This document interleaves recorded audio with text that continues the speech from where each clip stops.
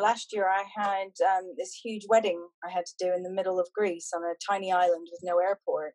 And I had to get 200 people from around the world to this place. And some of them were only available with a finite amount of time to get there and get back to their lives. Every single person made it to that wedding, and it was magic.